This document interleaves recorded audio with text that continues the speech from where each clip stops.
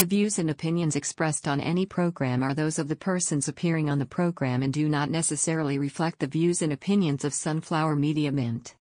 Some programs might include strong images or language that might be suitable for all audiences. Viewer discretion is advised. What can you do with 30 minutes? For us, we define things. Straightforward. New perspectives. No gray area. It is black and white. You're listening to the New You Podcast.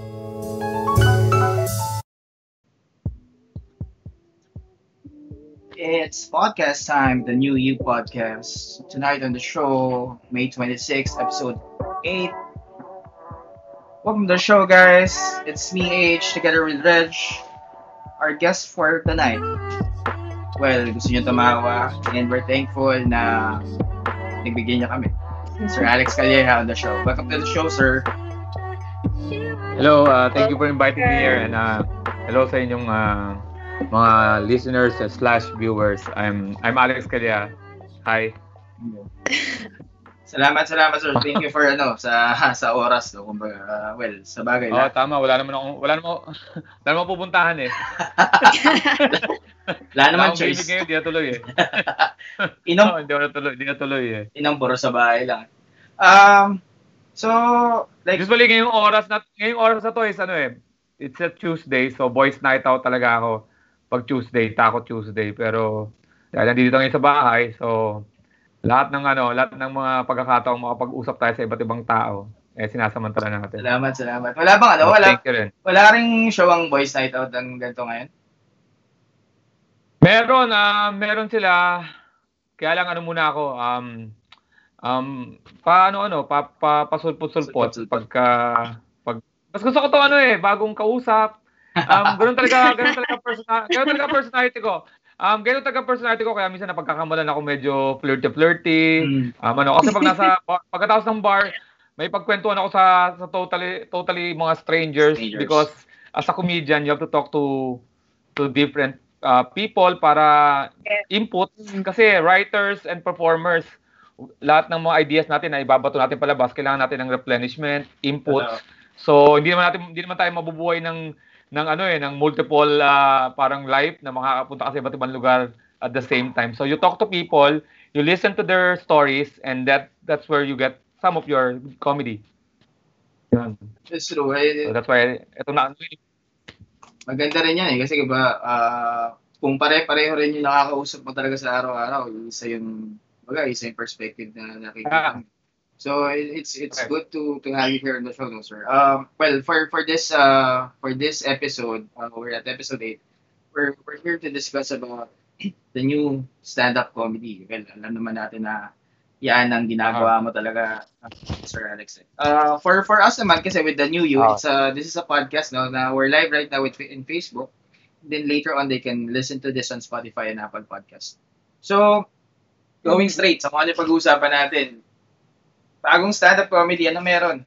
Anong may offer ninyo ganitong mga nasa bahay-bahay mga tao? Ang nakakatawa dito, Reg. Tama, Harry, no? Tama, di ba? Harley. Call you ba yun? Okay. Ang nakakatawa dito, yung stand-up namin is nagsisimula na sana kami magkaroon ng traction, ng momentum. Kasi we started 2007, and then finally we gained some recognition. Puno na yung mga venues namin like Teatrino, napupuno namin yung 300-seater, 500-seater. Before, wala pa kang nanonood sa amin, 3 lang, 5, 10. Minsan free show pa, mga kaibigan pa. Tapos, pumasok tong pandemic.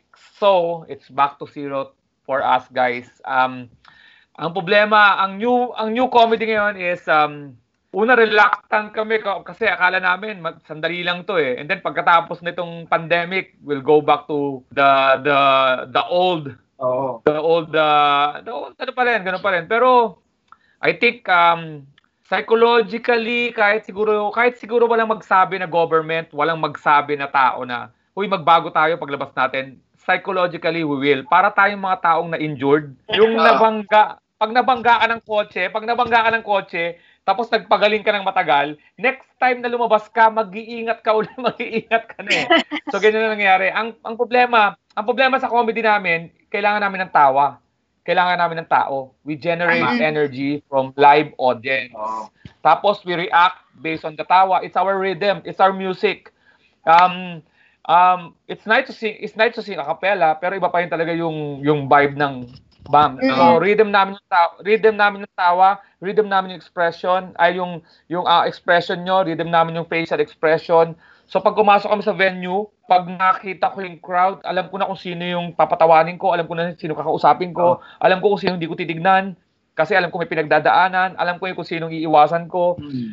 Pag akit ko sa stage, pag perform ko, pag unang tawa, alam ko na kagad yung rhythm, tapos makakapag-change ako ng comedy based on the reaction ng tao dun sa una kong joke.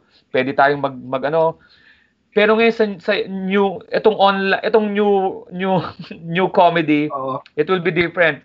Like yesterday, kasi besides dun sa mga usual naming mga bar shows where it serve as our parang serve namin as a parang sampler to get the corporate show gig, to get the events gigs and everything. Ang pinagkakita namin is the corporate shows. It's the birthday, it's the wedding. I host wedding and then I do stand-up sa mga weddings. I do especially Christmas parties, corporate events. Pero ngayon, dahil nga sa maganda na yung followers, buong taon meron. Nung itong nawala yung March, April, May, it's a malaking blow. Pero ang nangyayari, kasi kahit birthday ng 20 na tao, aaten ako sa isang birthday, bahay lang, walang party. Kumakain sila sa lamesa, tapos pagdating ko, papakainin lang ako. Pagkatapos nun, igagather lang yung mga tao sa sala. As simple as that, 20 tao, 10 tao, I will perform. Of course, they have the money to pay me, kaya ganon. Tapos pagkatapos pa, sasabihin, wag ka muna umuwi, another set, babayaran ako, ganon. Meron namang mga 100 tao, 1,000 na tao. Yun ang namimiss namin, nawala. Pero, fortunately, may online version. May online version. In fact, kahapon may birthday. May birthday namin yan. Attended. Sa Zoom. Nakita namin yan sa Twitter, sir. Sa Zoom, 30 tao, birthday ng isang, of course, isang lalaki, asawa niya nag-invite sa akin. Pinag-usapan namin yung binigyan nila sa akin yung Zoom na ID. Pagdating 7 o'clock ang call time ko, of course, walang traffic. Naka-shorts lang ako. I don't need to take a bath. Nag-zoom parang ganito, naka-shorts lang ako. Pero ayun ang kaibahan ha. Inaano ko yung kaibahan ha. Yung dati, you need to go out early kasi traffic. Tapos ito yung mga gagawin ko sa inyo, papakwento ko yung old and new para makita niyo yung parallel. Let's start from the bahay. Magbibihis ako, maliligo. I need to go out early pagka live kasi matatraffic ako 1 hour. Sa new comedy, it's already katulad nyo, kausap nyo ako, ang call time ko sa inyo 7:30. Pero 7:25 nandun pa ako sa bahay. Wala pa, parang tas BS, Ilamos. And then po, kasi di mo naman maamoy ako eh. Hindi mo ako maamoy eh. Pagkatapos nun, sasabihin ko yung mga pros and cons ha. Pagdating ko sa live, sa gig ko, sa corporate shows, whatever corporate shows or bar shows, naglalakad-lakad ako kasi I need to generate energy. Hindi ako pwedeng maupo, mawawala. Dito sa online, hindi ako makakuha ng energy kasi nasa bahay lang ako. So, setup. Tapos, doon sa live, kailangan wag lang mag-brown out, walang technical difficulties. Dito sa new comedy, kailangan malakas ang internet mo, malakas ang meron kang gadgets, meron kang magandang laptop. Tapos, pagkatapos nun, mag-show ka, marami kayo, tatawa. Minsan ako lang, minsan maraming mga pag sa corporate shows, maraming mga ibang mga ginagawa. Minsan pagkatapos kumain, saka sa salang. Kagabi, ang nangyari sa akin, pagpasok ko, biglaan lang, nagkukwentuhan sila. Ay, si Alex, andyan na. Ganun lang, put lang yung pangalan ko to sa screen. Alex Calleja. So, tapos, syempre, mas maingay sa live stand-up, pag nag-perform ka na, tatahimik na sila kasi they will listen. Dito sa new comedy, maingay, nag-uusap-usap sila. So, I have to request for them to mute. So, trend ang tao ay nag-mute. So pag mute nila, saka ako nag-stand up. In-acknowledge ko muna, parang the usual, in-acknowledge ko muna yung birthday celebrant. Hello! Tapos pagkatapos, Lex, nag-uusap kami. Narinig nila. Lex, mag-start ka na ba? Sabi ko, start na tayo. Sabi ko, can I request lang na mag-mute lahat? Alam mo, I have to do that kahit na kailangan ko ng tawa kasi ang mangyari, hindi kami magkakarinigan kasi may mga background noise. May mga background noise. Kahit hindi sila magsalita, may mga background noise. Although I want to hear the laughter, pero I have to sacrifice that because they will not hear my joke because of the background or because of the... Pag nagsalita kasi sabay-sabay, makakain na yung boses ko. So nag-request ako ng Zoom, ng mute. Pagkatapos no nag-stand up ako. Alam niyo, dati ang 10 minutes na stand-up ko per material ko sa live, it will stretch to 15 minutes to 20 minutes. Why? Laughter, yung tawa will add doon sa length. Tapos yung pause, because nagtatawanan ng mga tao, applause break, tapos may kakausapin ka ng konti kasi nag-react siya. So, dito sa new comedy, ang nakikita ko lang is facial expression, walang sound. Nakikita ko lang sila tumatawa, pumapalakpak, walang sound, wala akong rhythm. So yung 10 minutes ko, talagang 10 minutes, I have to stick with the wala akong mapuna eh. Wala akong kasi nakamute eh. Although sumisipa pa rin yung instinct ko na kausapin yung nakita ko sa Zoom. Na nag-react na nakakatawa. Pero wala eh, hindi ko masabi na, uy, hello, Reg, anong ginawa mo? Parang gano'n. Hindi eh. I have to continue. So, yung 10 minutes ko na set, 10 minutes talaga natapos. Hindi niya pa... Kasi we count our length yung baka sinasabi nila, paano mo nalalaman 10 minutes? Because sa US, pag sinabi mong 10 minutes ang set mo, and you go, pagka nasa 9 minutes ka, nasa senyasan ka ng ilaw, to wrap it up, pag lumagpas ka ng 10 minutes, disrespect yun sa susunod na comedian. Ano yun? Issue yun. Mapapagalitan ka. So, alam namin yung mga oras. Pero of course, pag mga corporate shows, you give a little bit parang, ayun na yung pinaka-bonus mo sa ila, you extend 2 minutes. Pero kagabi siguro mga 15 minutes na ako. Pero, naranasan ko yung walang satisfaction as an artist. Kasi, sa live, pagkatapos nun yung adrenaline, yung saya. Kaya ako hindi ako makakain before the show kasi gusto kong buhay yung isip ko. Pagka kumain ka, babagal yung isip ko. Tama. Pagkatapos ng show, hindi rin ako makakain because of adrenaline. Yung saya ng tawa, pag uwi ko sa bahay, hindi pa ako matutulog kasi I can still feel the energy eh. Dito, awkward. Pagkatapos ko mag-set, and that's my set, ladies and gentlemen, tatanggalin na yung mute nila, nagpapalakpakan sila, pero sa dulo na. Kaya lang, machine eh.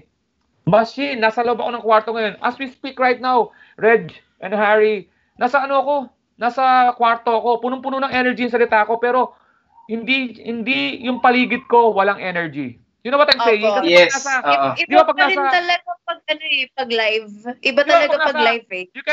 You can dance sa bahay eh. You can dance sa bahay with the music, pero iba pa rin pag nasa rebel ka, iba pa rin yung tugs, iba pa rin yung jive eh. Para ito, katulad ko ngayon, nagsasalita ako ng parang energy. Kulang talaga. I'm just like, it's additional 2 levels for me. It's just tiring pagkatapos awkward. Pati pagkatapos ko awkwardness. Gusto mo yung hindi kasi pagka sa live show o kaya sa corporate show, pagkatapos ko mag-show, nakuha ko na yung bayad ko, I can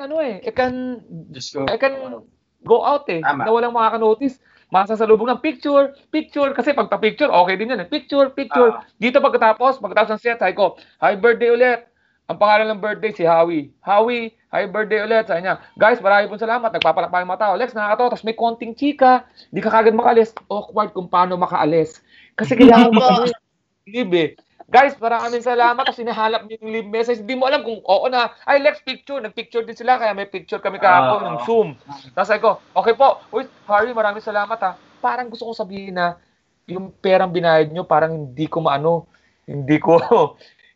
ganun yung parang hindi siya sapat. Parang ganun parang ganun. Maraming babago talaga. Malaking factor. Tapos pag off ko, wala lang. Paglabas ko, sabi ko tapos na. And then that's it. I nanood ako ng Better Call Saul.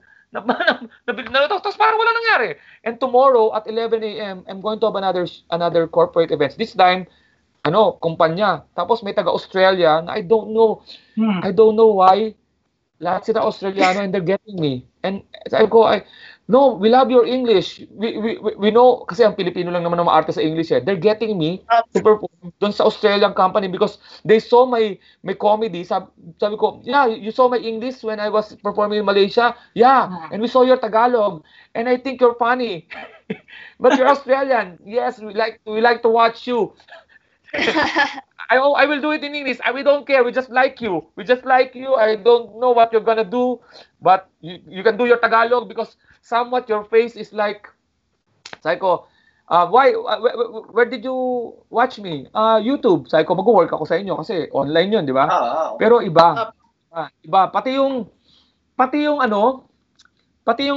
kasi ang pag-create namin ng comedy, Harry and Reg, is it's a trial and test, we test it first bago namin isalang. Okay. Ang open mic namin yun, we do open mics eh. Ang open mics, we test our jokes sa bunch of people. Tama. Na para malaman sa bar na hindi namin ina-announce para yung mga manonood hindi inaasahan na may comedy o kaya yung manonood doon, yung mga talagang gusto namin makita yung comedy ng hindi umaasang may comedy para makakita kami ng reaksyon. And we practice our joke. Akala kasi ng mga tao, for those who were not familiar, akala nila ang joke is like you get a joke from the internet, you steal a joke from then you perform. Hindi po, ginagawa namin original based on again sa may workshop ako, lagi ko sinasabi to pati sa mga interview ko. Ang stand-up comedy po sa Pilipinas nag-evolve. Ang pure stand-up po, yung mga ginagawa nila Jokoy, Dave Chappelle, ayun po talaga yung pure stand-up monologue. Pero because of the Pinoy's habit of not, alam mo yun, yung attention span nila, may clear ng Pinoy, kaya kami nasana. Kaya kami, pag pumunta kami sa ibang bansa, ng Comedy Manila, bilib na bilib ang mga ibang bansa kasi ang bilis ng pacing namin. Hindi nila alam, na-practice kami sa Pinoy, na pagka hindi mo napatawa ng 30 seconds, iiwan ka, mag-text, ambient entertainment ang gusto ng Pinoy, magkukwentuhan, pag nagustuhan yung kanta, saka titigil para painggan. Pag hindi na naman yung maganda yung kanta, kwentuhan. Ang ginawa ng original ng mga stand-up comedian na nag-evolve, yung mga predominantly gay comedians, ang ginawa nila, dahil hindi nila makuha yung mga tao, dahil hindi naman nila pa yung material, wala masyadong mga gay comedians na may material, bihira lang yung meron, sila Poo, sila Vice. Ang ginawa nila, hindi lang isang tao nasa stage, 4 ang nasa stage. Bakit? Sabay-sabay. Kung hindi natin makuha yung attention ng mga Pinoy, magkukwentuhan tayo.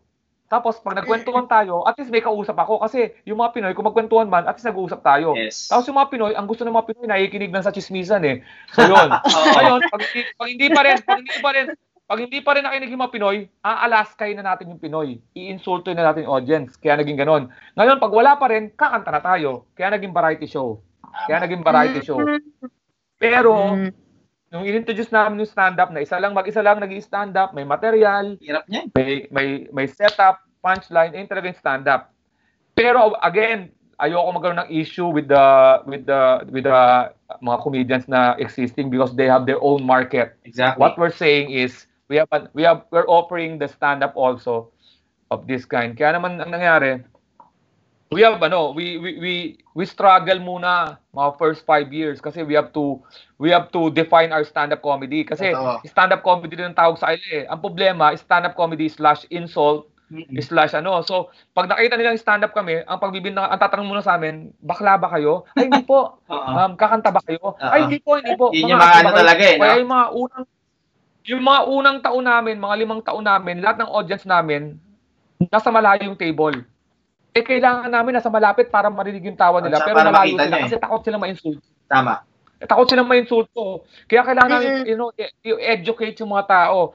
And then, alam niyo ba, 7 taon na, 8 taon na, hindi pa rin alam na may stand-up comedy na katulad namin. Si Jokoy nga, nagpunta ng 2008. Nung pumutok lang sa Netflix last year, saka lang nalaman na, uy, si Jokoy, bagong stand-up comedy. Hindi nila alam.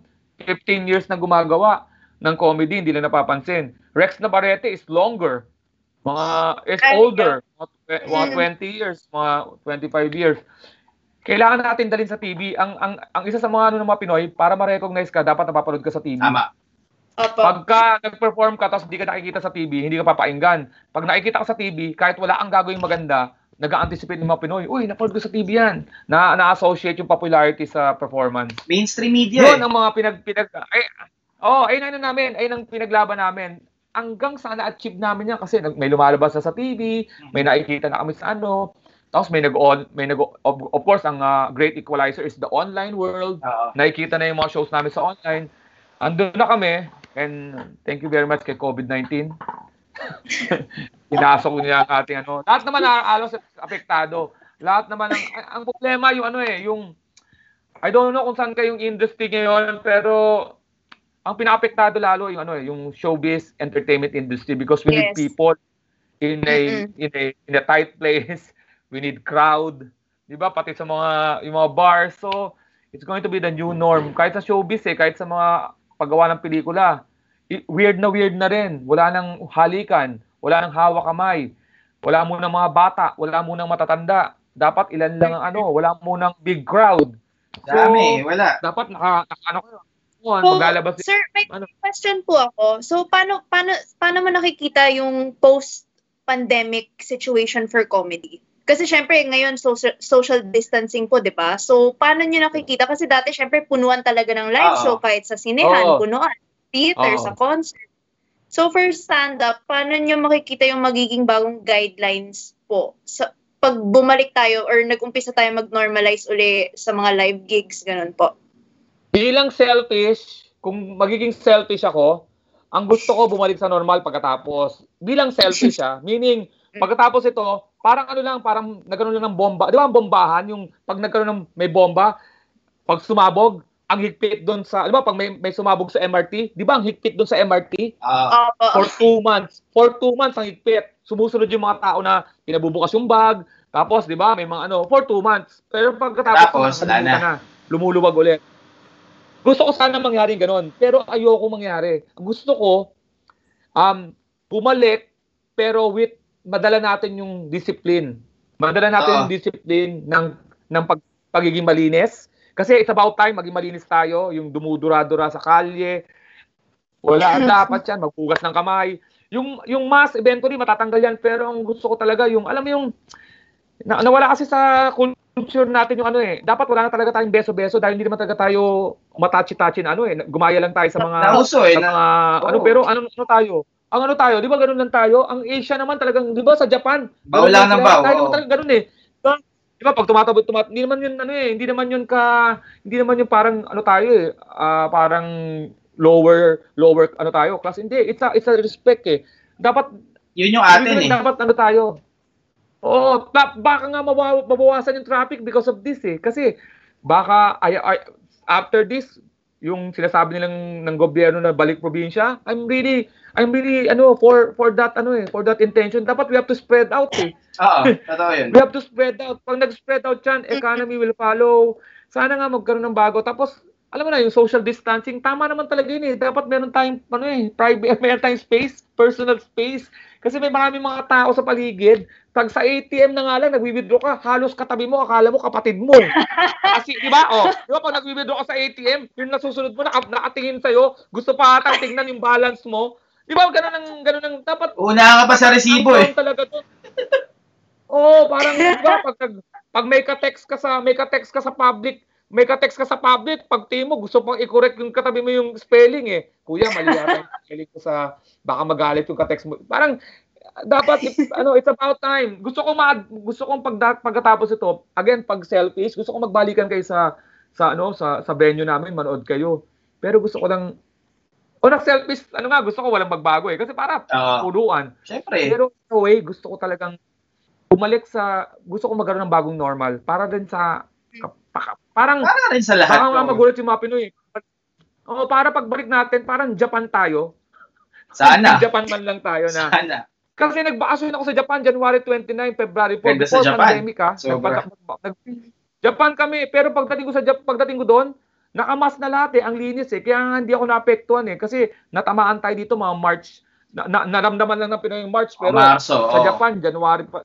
Nararamdaman ko na kagad kasi nung umalis kami sa Japan, nakamas na kami kasi nakikita ko yung mga tao, mas Tapos ang linis. So, gusto ko mangyari pagkatapos ito, ang mangyayari sa entertainment, of course, hindi na tayo babalik to eventually, pero matagal.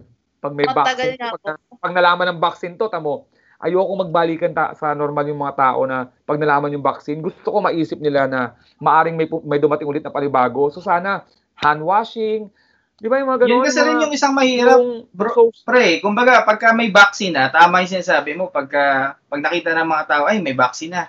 Alam mo yun, pwede na feeling nila, baka mamaya maging feeling nila, pwede na tayong bumalik dun sa kung paano tayo. Kasi pag nagkasakit tayo, pwede tayong magpagamot eh. Oo eh, di ba? Mali yung setup. Alam mo ba ang gusto ko silang paalalahanan na ang SARS 2003,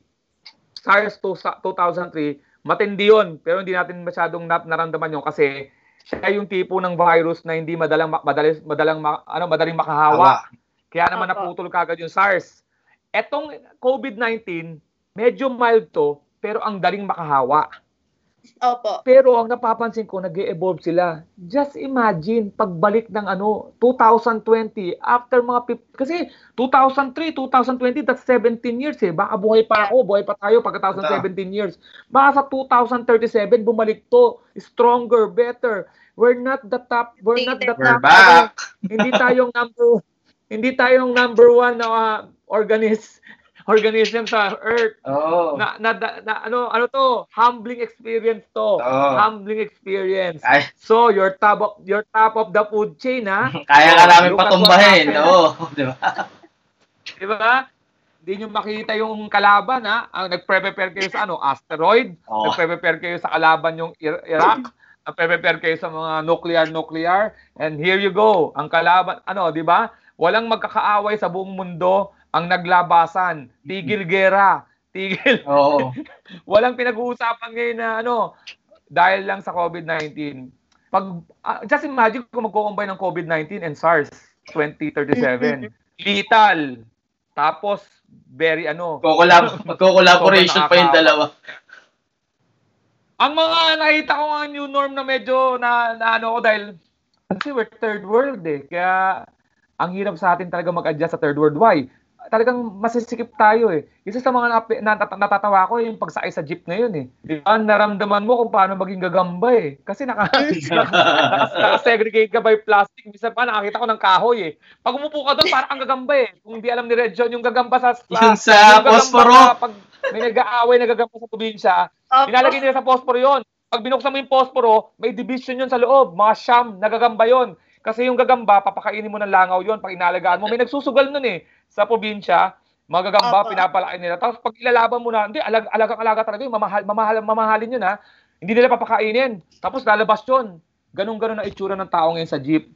Tapos, may nakakatawa pa, para sa contact tracing, kailangan mong ibigay ang pangalan mo at address sa pagsumakay ka ng jeep. May attendance? Nakakaloka. May attendance? Nakakaway mga hold-upper. Alam mo na di ba pag bayad ng hold-upper, bayad mo Alex Calleja, taga-Tagig. By the way, hold up to. Di alam na kung saan siya. Maawa naman tayo sa hold-upper. Saka kawawa yung jeepney driver. Yung jeepney driver natin ang pinaka-busy tao.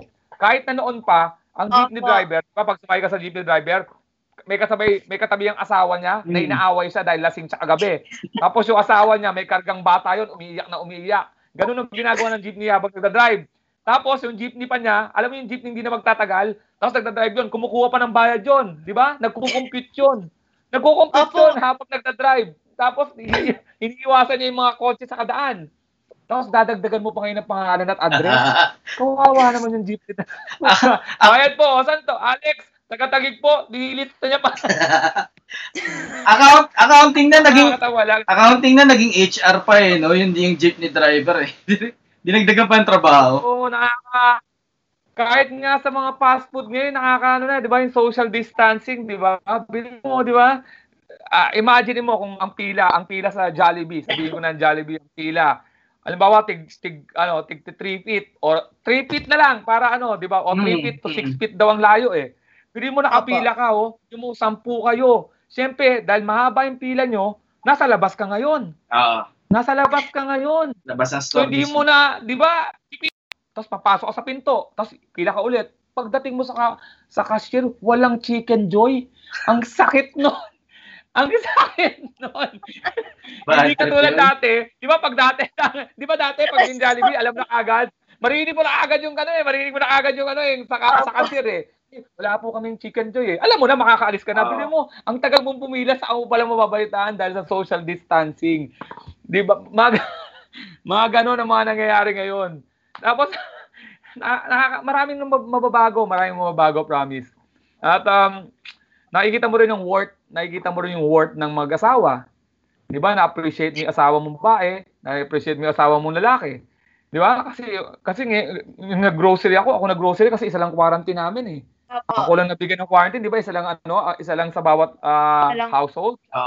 Oo, nag-grocery ako, doon ko na-appreciate kung gaano kahirap ang mag-grocery, Reg.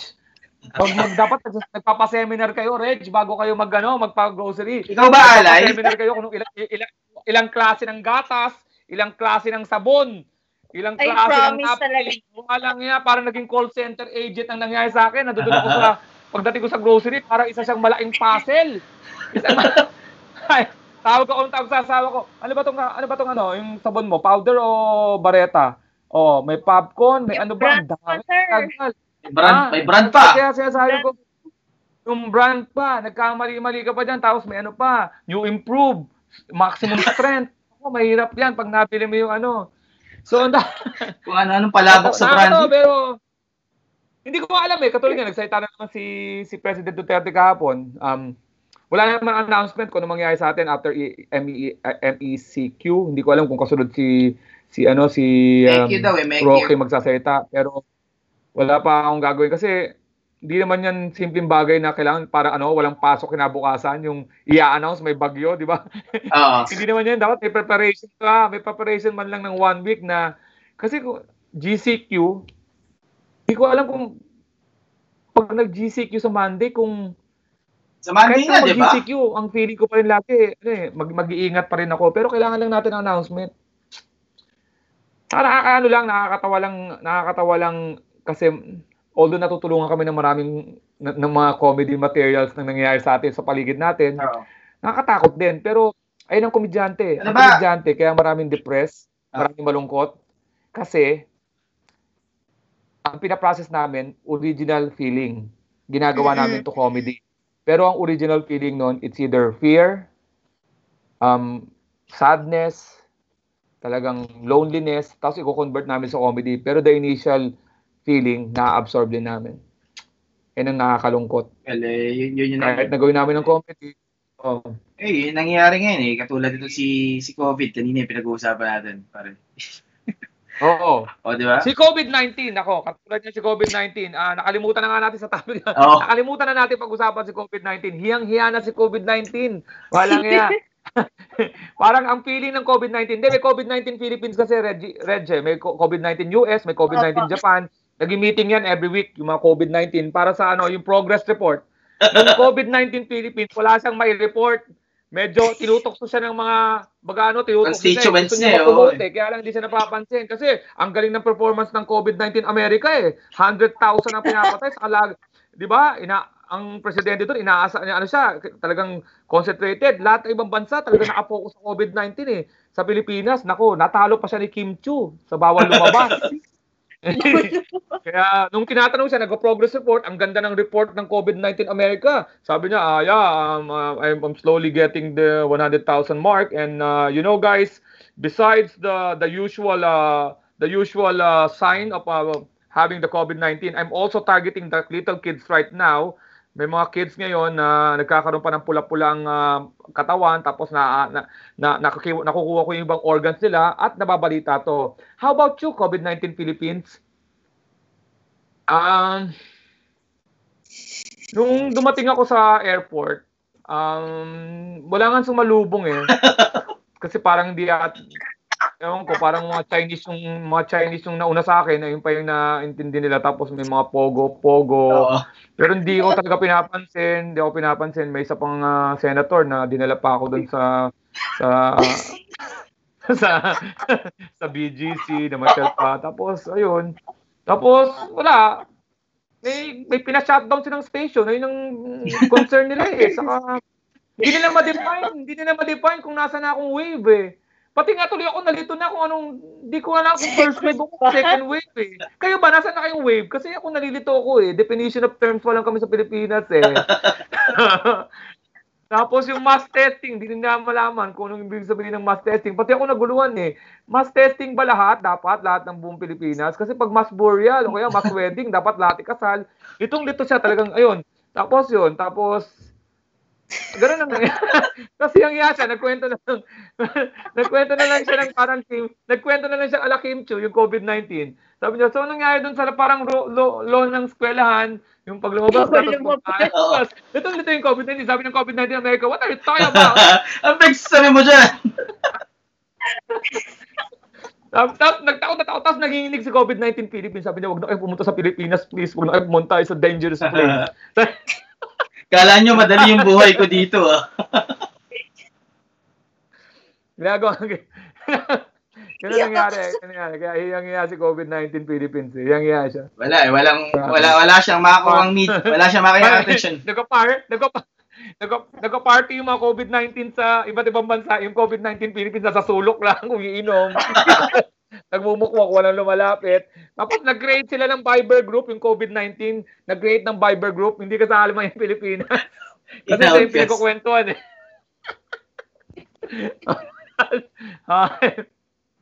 Wala. Nakakailang. Pinagtatawanan natin. Pero talagang gano'n, totoo lang ha, wala siya sa balita masyado. Totoo lang. Kung halimbawa uso pa yung mga newspaper, yung mga broadsheet, wala siya sa headline. Kaya nauso ang headline. Sa mga millennials, ang headline is because the newspaper, nasa unahan ka, ang laki ng pagkakasulat, kaya tinawag siyang headline. Baka hindi na na-appreciate ng mga kabataan ngayon yun eh. Akala nila headline kung ano eh. Kasi siyempre, ang headline sa kanila, kung ano yung nasa Twitter, sa Facebook. Kung dyaryo pala ngayon, wala sa headline si COVID-19. Ang headline ngayon, Congress deliberating sa ABS-CBN shutdown. Bubuksan mo pa. Pagbukas mo, baka entertainment muna, di ba? Magsyota na si Sam Milby sa si Catriona. Wala pa rin si COVID. Sports ka pa. Wala pa. Nandun siya sa pagkatapos sa obituary. Sa likod, yung marami ng mga kolong. Malapit sa classified ads. Pag naghahanap ng trabaho. Oo. Sabi siya doon. Hanapin mo pa doon sa listahan. Sabi nga, pinapansin daw yung TikTok kaysa sa COVID ngayon, sabi ni Ma'am Jen. Yung isang comment natin ngayon sa live stream. Ako, pinapansin nga, di ba? Diyan nga napasok yung isang secretary na spokesperson. Dahil doon siya napansin sa TikTok. Nilaluan ko lang. Nag-TikTok muna, lumalabas namin TikTok. Sus Mario Joseph naman kasing TikTok yan. Gusto ko rin mapag-usapan ng TikTok na yan. Tignan mo, nagsimula siya ng nakakatawa lang. Papastos ng pabastos. Bago na nga, tinatalo na nga niya yung Pornhub eh. Tinatalo niya na yung Pornhub. Namin na uso na my heart, di ba? Went, oops! Di ba? Aabang mo. Pati, yung my heart went, oops, at nagpapalit, tapos naabra na lang yung mga babae. Konti na lang may premium na yan eh. I-monetize na nila ang TikTok. Kahit nga may premium, TikTok pa rin ako eh. Kasi iba pa rin natin. Ay, mayroon pang bago yung kay Andrew E. yung hello, Andrew, tapos gumagano yung mga babae. Bagong porn, sinasabi sa'yo. Di mo maintindihan ano yung mga nauusong challenges kasi ngayon eh. Parang yun din pinag-uusapan namin. Pero ang kagandahan sa TikTok, nagpapauso siya ng mga unknown songs. Ayun naman ang maganda sa kanya. Unknown songs at yun. Oo, kasi yung at least yung mga... Gusto ko talaga yung heart.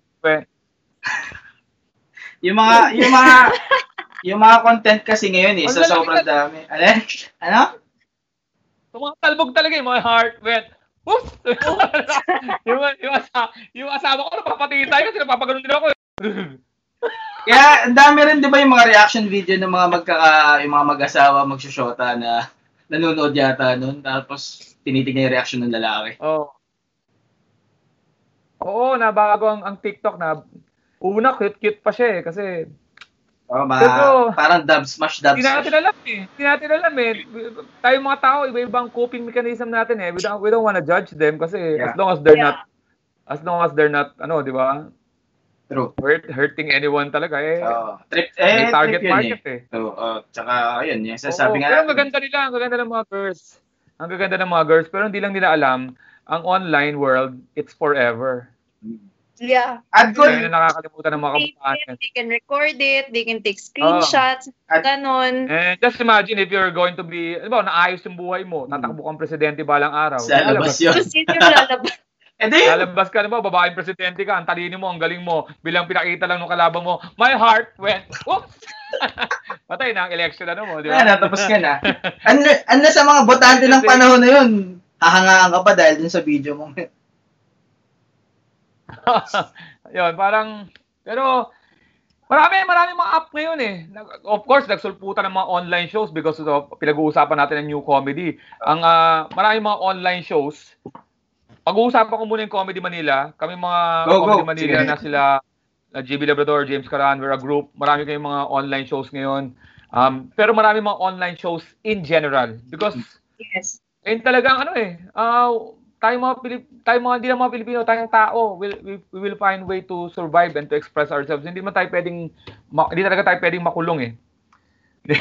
Hindi tayo makulong. Parang, ito ang ating escape kahit panandalian. Pero, speaking of new comedy, itong nangyayari, katulad ko, may Facebook Live ako ng 6 p.m. Dati, daily, naging MWF. Pero, magpapatawa ka, magsasalita ka. Minsan nga, hindi katulad nito, may kausap ako. Yung show ko, ako lang mag-isa eh. Daktak ako ng isang oras. Magbabasa lang ako ng mga comments. Tapos may stand-up comedy ako, may kwentuhan ako, may pag-games ako. Tapos pagkatapos ko, kakain ako sa gabi, iniisip ko, ba't ko ginagawa to? Walang sweldo, pero naisip ko na lang, maraming nagko-comment na, nasa Amerika ako, ang lungkot ko, ikaw nagpapasaya sa akin. May nag-message sa akin, hindi ko nabasa yung post ata, yung buntis na sensitive ang pagbubuntis niya. Ako ginawa niyang kasi na bedridden siya. Tapos may matanda na nanonood sa akin sa Makati na kaka-stroke lang, ako ginagawang pagtawa. Tapos may isa sa Middle East na malungkot na nasa kwarto, nagtatawa, may Japan, may Italy, may Pilipinas na mga tao. Hindi natin alam ang online, ang nasa isip kasi natin, nasa loob tayo sa kwarto, hindi natin alam, marami tayong naaabot. Tama yun. Tinan mo ina-underestimate ko dati, sabi ko, ang nanonood sa akin dati, nung bago-bago pa yung show ko, 800. Akala mo, number lang 800 eh. Pero pag dinagay mo siya sa isang venue, ay puno yun. 800 people. Ang dami ng 800. At yung 800 na yun, hindi lang siya solo ha. May nanonood na grupo. Katulad yan, Alex Notics, sinundan ako dito. Meron akong group chat na form doon, Alex Notics ang pangalan. Nagiging grupo sila, medyo tumitindi na sila. Para nagiging cool na kami ngayon. Parang COVID-19 yan, no? Oo, pero hindi natin alam, marami nanonood sa atin. Kahit na sinasabi mong 45 yan, marinig tayo sa Spotify, marinig tayo sa wherever. Ano na to eh. Ang maiisip mong walang ayun ang new comedy kasi pag nag-perform ka sa live, alam mo kagad yung tinamaan mo eh. 40 tao. Ilan ang nanonood sa atin? 40 tao. Sa online, hindi mo alam kung ilan. May isang event ako, hindi ko na sasabihin yung produkto, Old Spice. Pero, ang kinuha ko, alam mo ginawa, pina-stand up nila ako ng 10 minutes. Tapos, ang problema nun, recorded ang stand-up ko 10 minutes, tapos binigay ko sa kanila. Ang gagawin daw nila sa program, hatiin nila sa 3 part. Okay. Para daw icebreaker. So okay, maganda yung bayad. Ang ibig ko na sabihin, yun ang bagong sitwasyon. Bakit? Pag sa live dati sa corporate shows, ayoko sinasabay sa pagkain. Kasi ang stand-up namin dapat captured audience. Hindi ka dapat nagbo-buffet habang nag-perform ako. Dapat nakaupo kayo lahat. Makinig kayo. Kahit sa kasal, hindi pwede stand-up ko. Dapat, So, alam ko, meron akong right to request kung saan ako nakalagay. Kasi alam ko yun eh. Ngayong online, hindi mo alam ngayon kung saan ka ilalagay. Tapos wala ang control. Mamaya, i-judge ka na. Hindi naman ito nakakatawa. Alam mo ba, pagka nagpapatawa ka sa live, lahat ng reaction ng tao, nakakatawa. Iba kasi ang live eh. Totoo. Pero sa online, maraming mga reaction na hindi siya nakakatawa. Paano ka matatawa sa akin? Nakasakay ka sa jeep. Di ba? Nakasakay ka sa jeep, pinapanood mo ako. Hindi mo napapanood lahat. Hindi ganun ang comedy namin eh. Pero ngayon, natutuwa ako dahil na-appreciate na yung comedy sa online. Pero alam ko, may mga YouTube akong video na marami nagko-comment, hindi naman nakakatawa eh. Of course, hindi ka naman nanonood ng live eh. Libre na nga lang yan, nagko-comment ka pa. Manood ka sa live, para feel mo. Pero ngayon, yung mga hindi nanonood sa live, naiintindihan ko ba't di kayo matatawa eh. Bakit? Halimbawa, ikaw, nagluluto ka, naglalaba ka habang pinapanood ako, tapos nagsisigawan yung anak mo. Hindi mo talaga ako ma-appreciate. Hindi ko kayang mapatawa. Hindi ko kayang mapatawa ang buhay mo. Ayusin mo muna ang buhay mo. Halimbawa, nag-away kayo ng asawa mo, nagsasigawan kayo, tapos pinanood mo yung YouTube video ko. Tapos mainit ang ulo mo, hindi ka natawa sa akin. Hindi ko kasalanan yun. Ang ibig sabihin nun, yung relasyon nyo ng mag-asawa muna as ayusin mo, tapos makikita mo magbiging bagong outlook yung buhay mo. Ayun ang ibig sabihin, iba-iba ang sitwasyon. Ang napanood pa yung ano, may pinapanood ako. Napanood pa yung video mo ng Fort Everest. Oo, Fort Everest pa, dinado pa sila nadali. Saka ito ba yun, Reg, Harry, mamaya pinanood sa akin yun, umi-ebs. Hindi ko alam kung saan ako dinadala ngayon eh. Hindi ko alam kung saan ako dinadala ng lugar. Di ba? Malay mo, di ba? May mga sitwasyon na umi-ebs, nanonood sa akin. Hindi ko alam, di ba? May ibang sitwasyon, baka kakapanood lang ng porn. Pagkaano ng porn, nagsariling sikap. Pagkatapos ng video ko, di ba parang I feel violated? Mo, after manonood ka ng video ko, sus Mariosep, ginawa mo akong post Pamparelax daw, sir. Pamparelax. Wala na akong control kung saan yung dadalhin. Hindi ko alam. Marami talaga mga factors naman talaga eh. Yun yung pagkakaiba-iba. Pero tingin ko dun, bottom line dun, yung attention, kumbaga. Sabi, may nagbabasahin lang ako si Adjo Capellan. Di ba dahil sa material kaya hindi ka nakakatawa minsan? Adjo, ang sinasabi ko, hindi material-based. May nag-comment lang sa Facebook, hindi material-based, kundi situation. Meaning, sa lahat ng mga natatawa sa live, may nag-comment, natawa lang ako eh. Kasi kinumpare niya ako kay Ronnie Cheng, which is from Netflix, yung Chinese, nakakatawa siya palagi sa Netflix. Of course, ang ibig ko sabihin, may mga tao kasi na hindi pa nakakapanood ng live, sinasabi niya, ba't di ako natatawa? Minsan hindi siya material. Minsan yung level ng tao na nanonood, like yung 7 years old, ang Facebook kasi sa atin, open eh. Ang sinasabi ko, may mga tao kasi na hindi siya nanonood ng stand-up ko.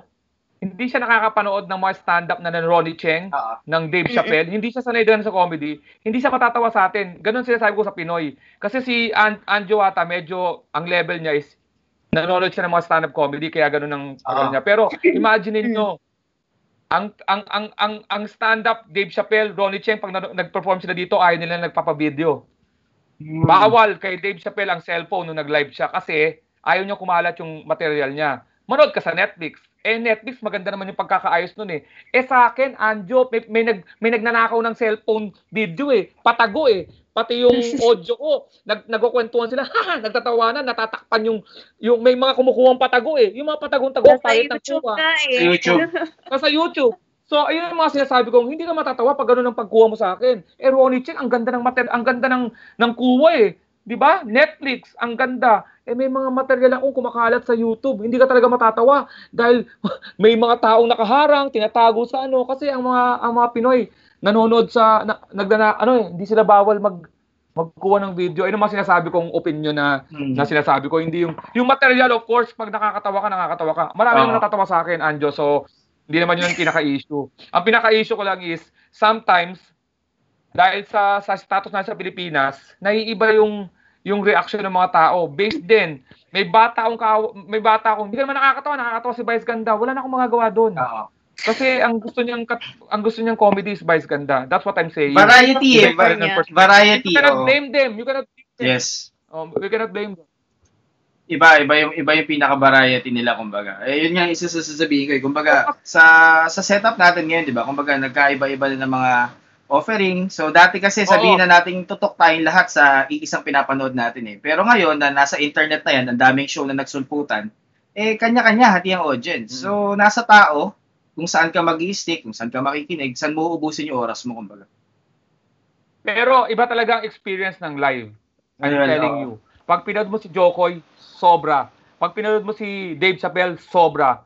Rex Navarrete, sobra. Pag nanood ka sa online, of course matatawa ka. Pero, gusto ko laging sabihin sa mga tao na yung napapanood nyo sa Netflix, kung natawa kayo, nako, ibang experience ng live. Yun, pero hindi pa rin ako manonood ng live ng mga Dave Chappelle kasi masyadong mahal eh.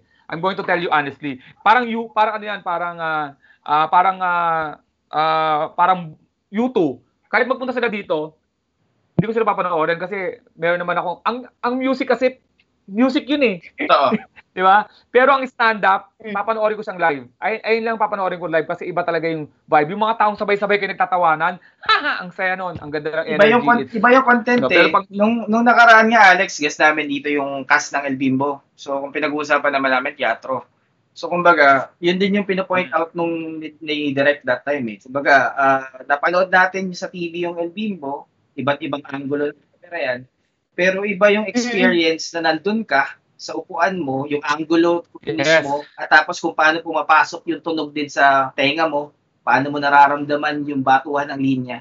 So, tingin ko pareho rin yun sa stand-up comedy ninyo, syempre, yun yung pagkakaiba. Saka hindi lang ang nakakatakot sa online, baka parang yung out of context. Yes. Yung kasi pag nasa live ka, may mga joke na pag nadala sa online, hindi maiintindihan eh. For example, meron kaming comedian ngayon bago. Ngongo. Ngongo siya. Bago naming comedian. Pinagtatawanan niya yung sarili niya. Ngongo siya eh. Ngayon, pagkatapos ng show, bibiruin namin siya. Kung ikat lang ng nagbibideo yun, ikat lang yung nagbibideo yung na binibiro namin yung ngongo kasi nagbinibiro niya yung sarili niya. Tama. Di patay na kami ngayon. I-upload niya sa online. Oy, Alex Calleja. Ganito ugali niya. Niloko-loko yung ngongo. Hindi niya alam. Yung sa live noon, di ba, minsan ganun doon nadadali yung ibang mga tao eh. Yes. Yung halimbawa, may isang kasamang babae na may kaopisina kang babae, di ba? Nakaka-close mo, madalas mo sabihan na, uwi ka na ba? Uwi ka na ba? Sabay na tayo. Kasi concerned ka. Pero pag kunento yun sa, alam mo, nilagyan niya ng masamang kulay yun. Kasi po, sinabihan niya ako ng uwi na ba ako, tapos sabay na raw kami, parang may sexual, pero context talaga. Yung context talaga. Kaya yung mga kasi of course tinatanggal ko yung mga Netflix dito kasi nakapakete yun eh. It's a production. Kaya ang ganda nun. Kaya parang it's the next level to live. Next level to live with the camera kasi ang sinasabi ko dito, mga panakaw na video na kumakalat sa amin. Ang kumakalat sa akin, karamihan nakaw eh. Oo. Wala naman. Kasi ang Pinoy, hindi bawal sa Pinoy ang cellphone eh. Lahat nakaw. Pati ngayon nag-viral kung kauna-unahan, nakaw yun eh. Yung nag-11 million na ang pangit-pangit ng naka-side view tapos may nagkukwentuhan pang dalawang babae kasi yung dalawang babae, binibigyan nila yung opinion nila sa joke ko. Sa tingin ko, ano yun eh, delikado eh. Lalo na pagka yung nakat mo dun sa patay na ako. Tsaka ang hindi pa naiisip natin ng mga consumers. Kumbaga kasi ngayon internet yan eh. Lahat ng nanonood, nakikinig diyan actually consumers sa mga yan. Sabihin natin nag-11 million yung video na yun, di ba?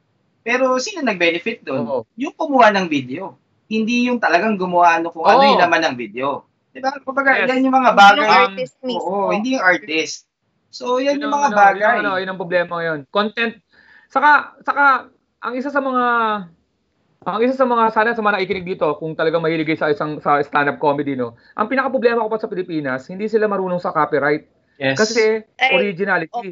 Akala nila, pag nag-joke ka, at ginaya ng ibang Pinoy, wala yun. Hindi nila alam. Original joke yun. Bawal yun sa Amerika. Nakawin mo yun. Alam namin kaya kami may open mic eh. Pag nakarinig kami ng bagong komedyante na, uy, tinagalog mo lang yung comedy ni Dave Chappelle ah. Tama. Yun ang namin. Ayun ang aming parang filter. Para alam namin kung nanggagaya ka lang. Ang joke namin, ginagawa namin 2 months. Para ma-perfect. Saka baka sabi dyan, dali-dali mag-joke ah. Ang dali-dali mag-joke, ba't kayo inaabot ng 2 months? Dave Chappelle, Jokoy, Jerry Seinfeld, 2 months to 3 months para makagawa ng 10-minute set. Ang joke po, hindi po one way. Ang joke po, 2-way. Bago siya maging joke, dapat may tumawa sa kabilang side. Yes. Hindi yung nagpatawa ka. Yes. Porket nagpatawa ka, may joke ka na. Uy, ang dali-dali gumawa ng joke ah. Oo, pag may tumawa sa kabila, yun ang joke. Pag walang tumatawa, hindi pa yung joke. Kaya, ibig sabihin, matagal gumawa ng joke kasi pinapractice namin yun. Pagkatapos ma-practice, pag may mga tumatawa na, then, linalabas namin sa paid.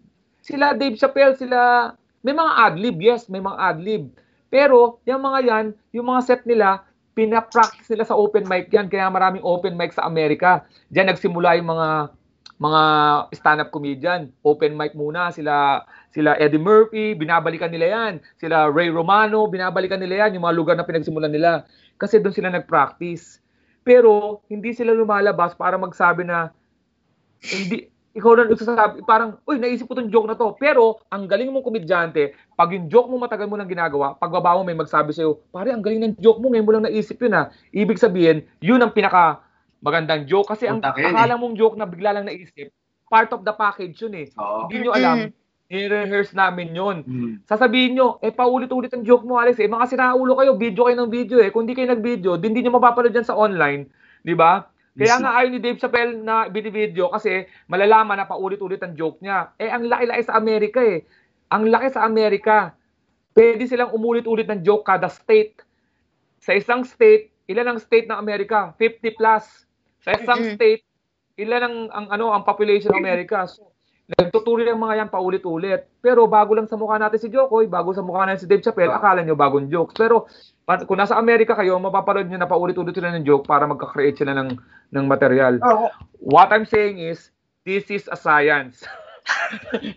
Science tong stand-up comedy. Hindi yan ganun kadali. At alam niyo ba na nabasya ko. May napanood ako sa Davao. Video, binato sa akin ng isa kong follower. Mga 3 years ago, nung hindi pa ako masyadong kilala ng konti, pero sa Showtime. Lex, material mo to Mario Joseph, may nag-perform na isang teacher. Okay. Sa harapan ng mga estudyante, nagba-viral na yung video. Material na material ko. Pinuna ko ngayon. Ako binash. Ikaw naman, nagpapasaya lang yung tao eh. Saka, material mo ba yan? Hinihiram din lang naman. Hindi naman inangkin yan Ano ba yan? Para, sabi ko, ang kanta po, ba't marami naman po kumakanta? Oo, pag kinanta mo yung kanta ni Gary Valenciano, alam namin na kanta ni Gary Valenciano yun. Yung joke ko, alam niyo bang joke ko yan? Mamaya, pag naunang mag-perform yan, pag pangalawang perform ko, ako pa yung nangopya ngayon eh. Tama. Diba? Wala naman tayong copyright. Yun so, ini-educate din namin ng mga Pinoy eh. Ano ang mga education ng Pinoy sa comedy? Which is sa tingin ko, reflective of our society. One, pag nanonood ka ng comedy, dapat naikinig ka. Sa live. You have to listen para makita mo marinig mo yung punchline. Second, dapat yung comedy, hindi mo ginagaya pag ikaw stand-up comedian. Dapat ginagalang mo yung comedy ng mga komedyante dahil pinaghirapan nila. Respeto yan, dapat. Kasi at ang comedy namin kasi personal, Harry, Reg, ibig sabihin, kaya kami nagawa yung comedy na yun because it happened to us personally. And it happens sa namin. Kaya hindi mo pwedeng kopyahin kasi hindi naman nangyari sa yan buhay ko yan Kaya mo lang ina-adapt kasi generic yung pagkakasabi ko, pero it's the source of that joke is personal to me because it really happened. Lahat ng mga joke ko is just a twist of the real, my real personal experience kaya siya nakakatawa. Kamusta na yung kaklase mo? Pinabati ka na. Kamusta na yung kaklase mo? Yung kaklase mo, kamusta na? Bilak talaga ako noon. Dati nga, sinasabi ko pa yung pangalan Ngayon, hindi ko na sinasabi yung pangalan. Nahiya ako Kasi na-block na talaga ako. Totoo naman talaga May class, nag-reunion nga kami mga classmate ko, pinag-usapan ulit namin siya nung pinag-usapan nga namin yung talaga, mas na-shock pa nga ako na napaka-tame pa pala ng kwento ko Kasi yung nangyari pa pala noon, talaga palang kumalat sa polo niya yung abs niya. Tapos hindi siya tumayo. Tapos nag-break time kami noon, naglalaad siya, may abs siya kasi hindi ko na nakatandaan yun. Natandaan ko na lang, naghiwalay-walay kami doon sa classroom kasi naamoy namin yung mabaho. So yun, talagang kaya yun. May kadugtong pa pala. Ford, totoo talaga yung Ford. Yung Ford talaga, totoo. Natanggap ko talaga yung letter na yun. At katabi ko talaga yung asawa ko na natanggap ko yun. And it's based, hindi mo pwedeng nakawin ng Ford joke ko kasi hindi mo naman na-encounter. Pero, again, it's some of the, yun ang mga dinaanan namin pagsubok na sana, papunta na kami dun sa, eto naramdaman ko talaga yung 2020, bago mag-pandemic. Sabi ko, I think we have reached the ito na yung parang malapit na nating match yung pinaghirapan namin And then sabi ni COVID-19, nope, hold my beer.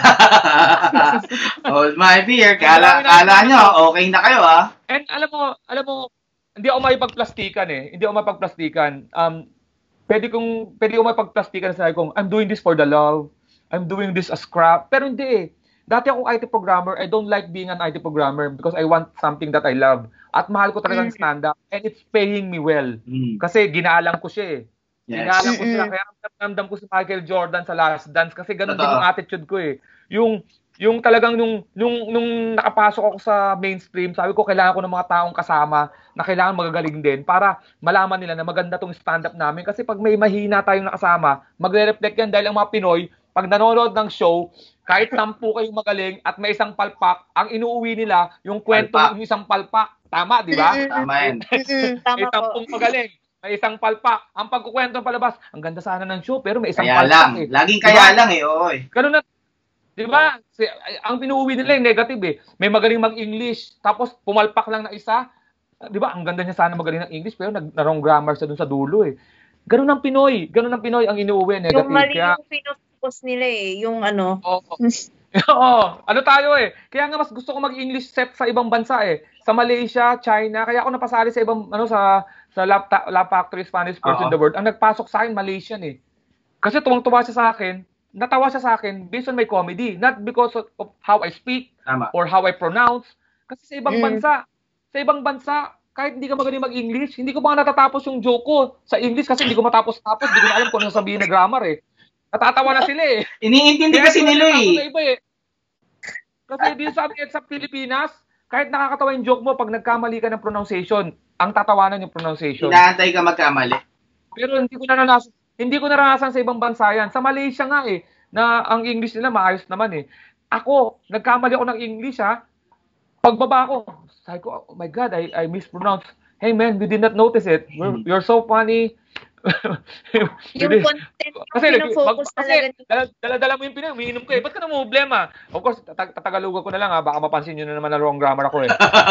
Pero English kami nag-uusap nito ha. Kasi magaling ako mag-English na nakainom na ako eh. Pero ngayon hindi ako nakainom kaya hindi ko na ma-reenact. So, sinasabi ko doon, sabi ko sa ila, problema ako kasi na mali ang pronunciation ko eh.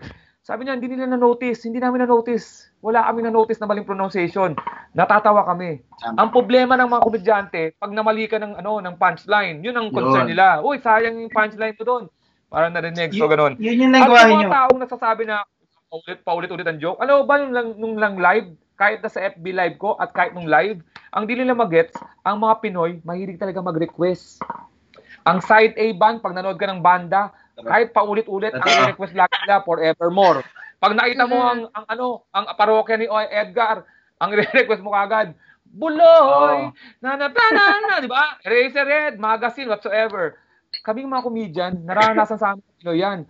Kahit nga dito, kahit sa FB live ko, paulit-ulit, kakasabi ko lang kahapon bilang, Alex Ford naman, Alex Taho.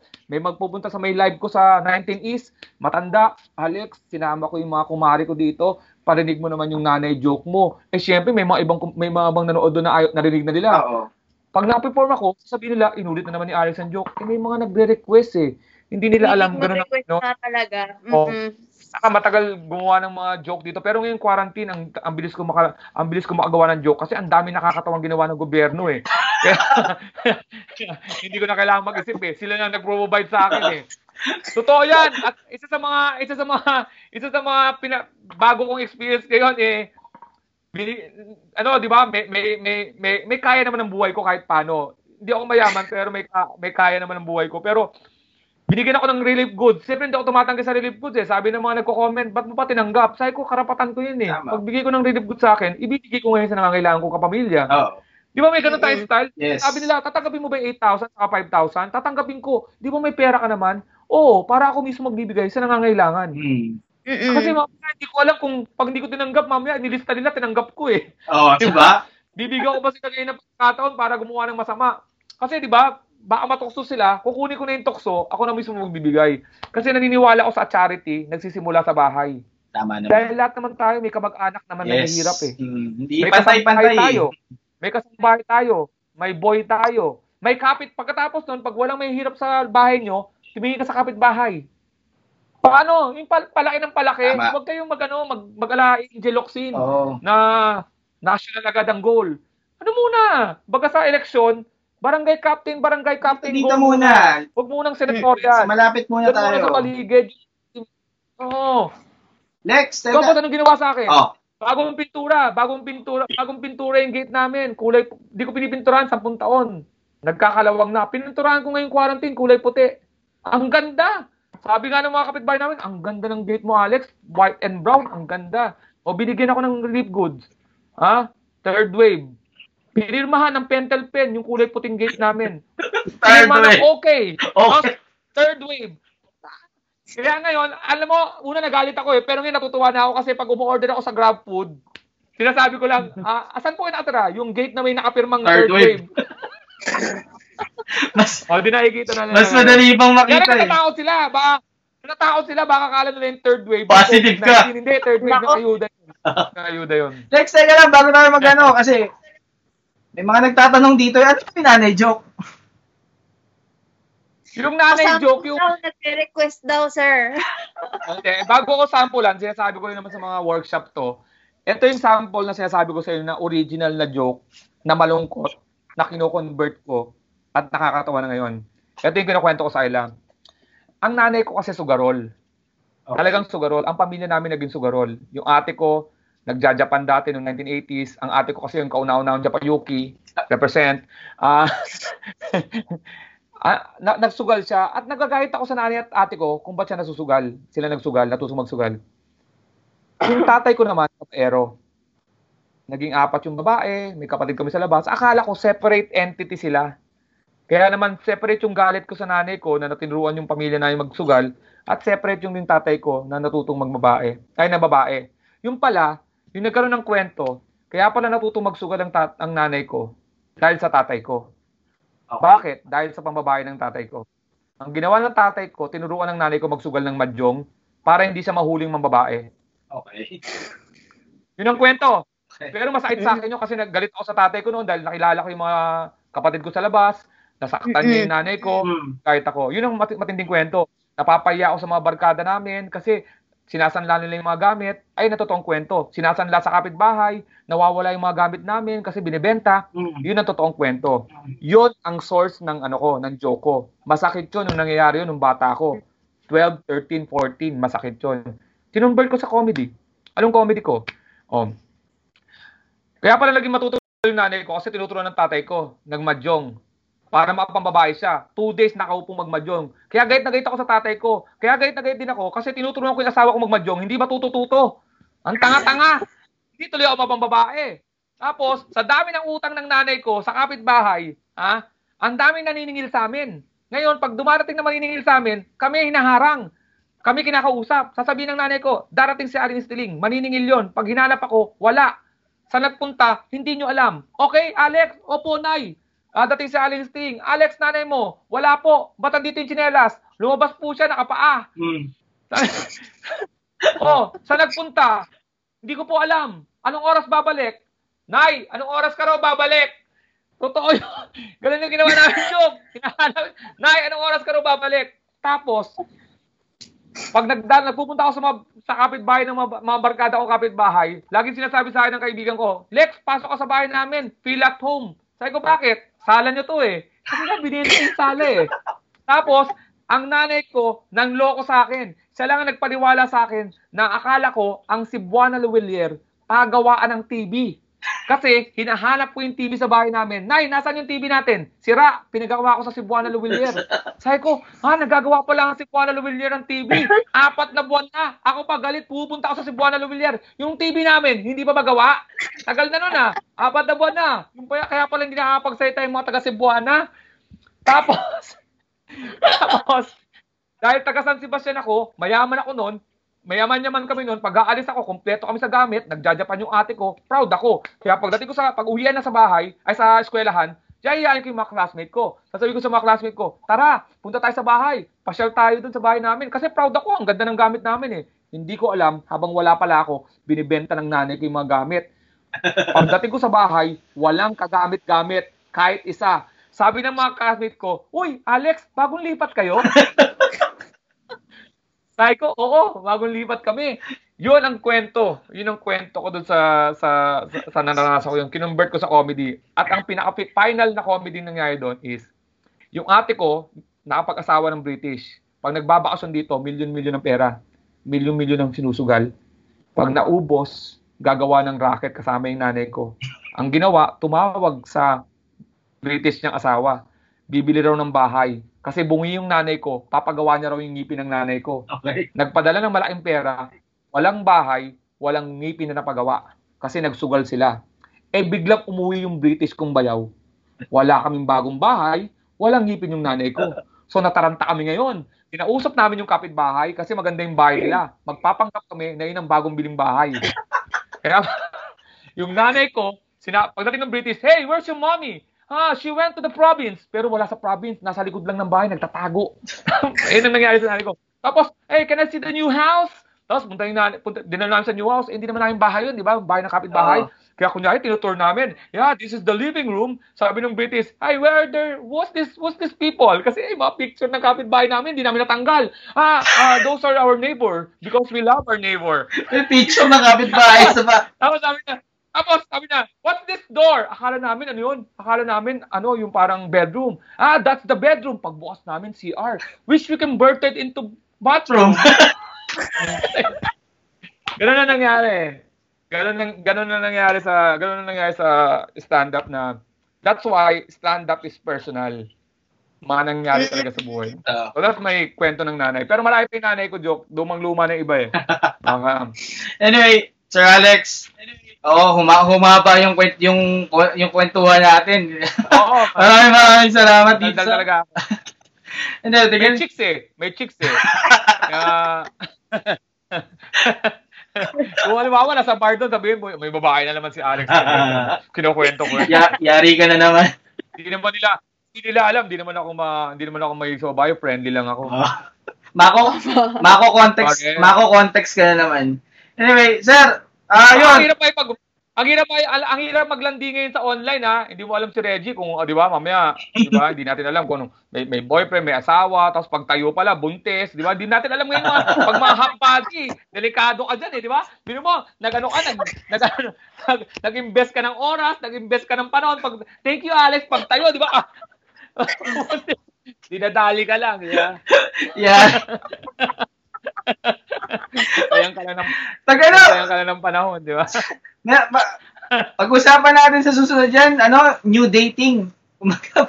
Pwede natin pag-usapan.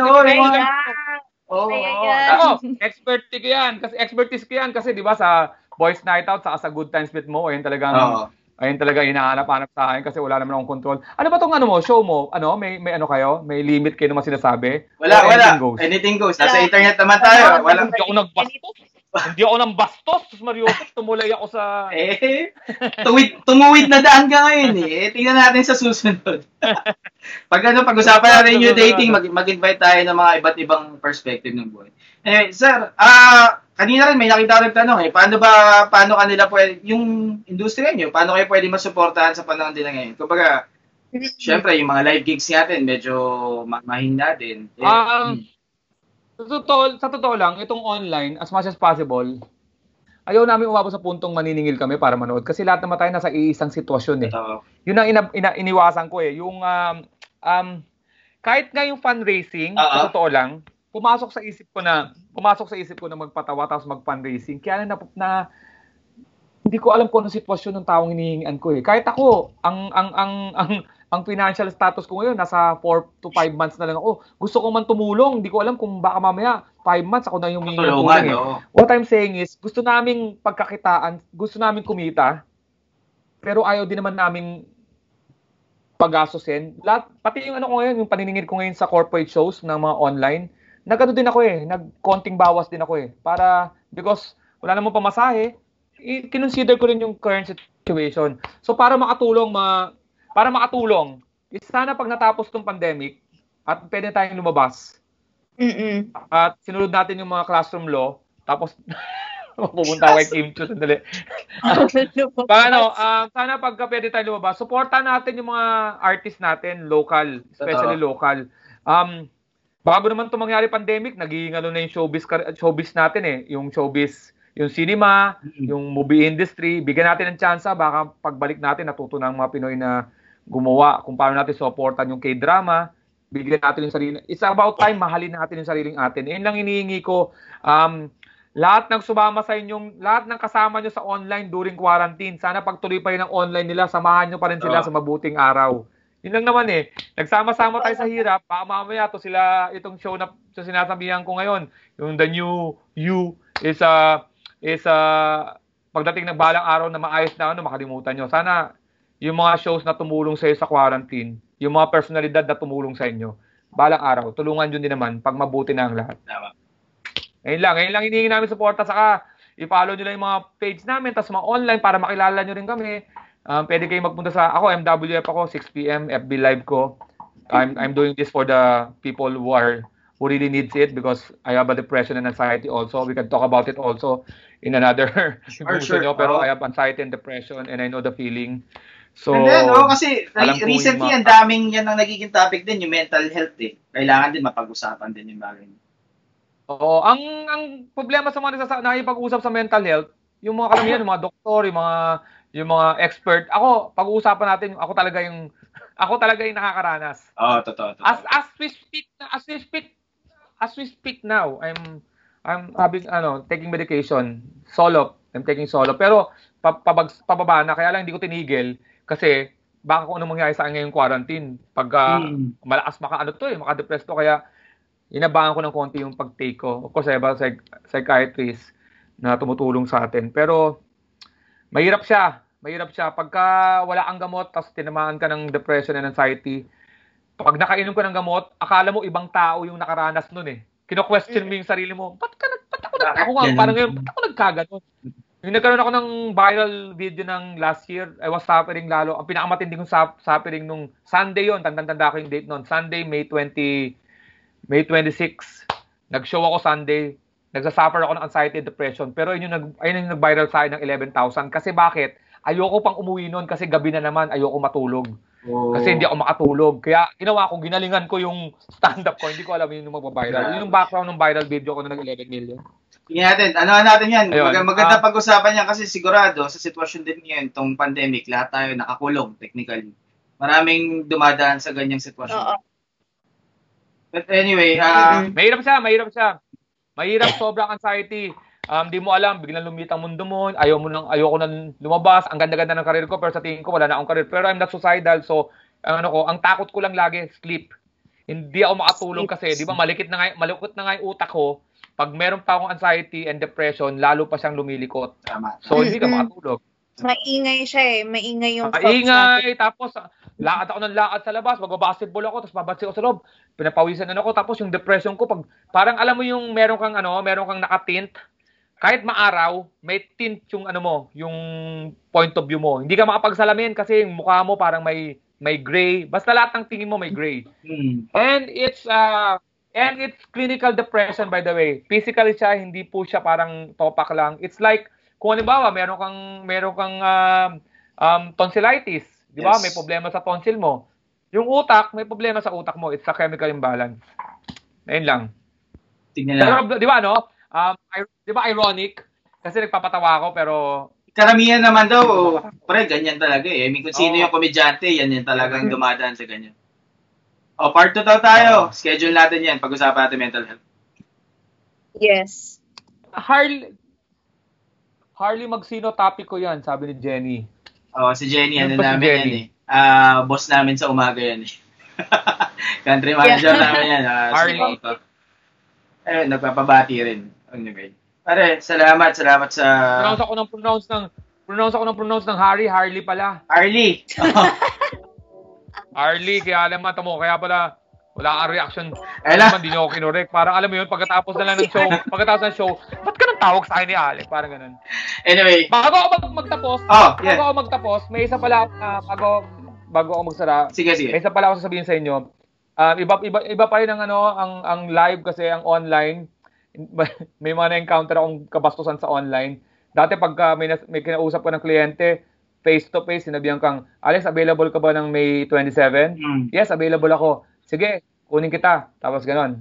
Ang ganda sa live eh. Sa online, puro bastos sa mangyayari sa'yo. Makaka-receive ka ng message na, Alex, available ka ba sa May 27? Pag sumagot kang, yes! Tapos di siya, mawawala na siya. Hindi siya sasagot. Ay, oo, ghosting. Parang ganon. Biglang Di ba, parang ganon, no? parang kung nangyari sa totoong buhay yun, di ba hindi pa pwede yun? Maglalapit sa'yo, Reg, pwede ka ba sa May 27? Oo, tapos alis na ako. Di ba bastos yun? Parang, Hoy! Kaya na, parang di ba, parang bastos yun. Pero magagawa mo sa online yun, di ba? Pwede kang di na mag-reply. Pero sa, kailangan mo ng closure sa live eh. Kaya ganun.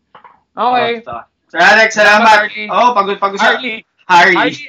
Ito, i-record niyo. Pwede mong patong yung mga tawag ko sa inyo na ibang pangalan. Pwede mo ipatong yung Harley. Harley. Yan, parang D.O. Harley. Patong mo na lang. Harley. Yan. Salamat. Harley Red, thank you. Thank you. Thank you so much. Pag-usapan natin, balikan natin yan. Salamat. Para dun sa, for those listening, dun din sa nakamiss ng show, the show is available on Spotify, Apple Podcast afterwards. Libre yan. Independent show to. Walang kung ano-anong endorsement dito. Wala kaming mga in-endorse ni Alex dito. Talagang tamang kwentuhan lang to. Tapos, yes! Tama, Harley. Inulit. Kasi si Howie kasi yung Howie kasi birthday ko. Kaya nalito ko kahapon yung birthday celebrate. Howie yung pangalan, kaya Harley. Tama, Harley. Correct ka doon, Harley. Thanks, Red. Thanks, Harley. Salamat to all the listeners, all the watchers, those watching. Salamat din. Thank you.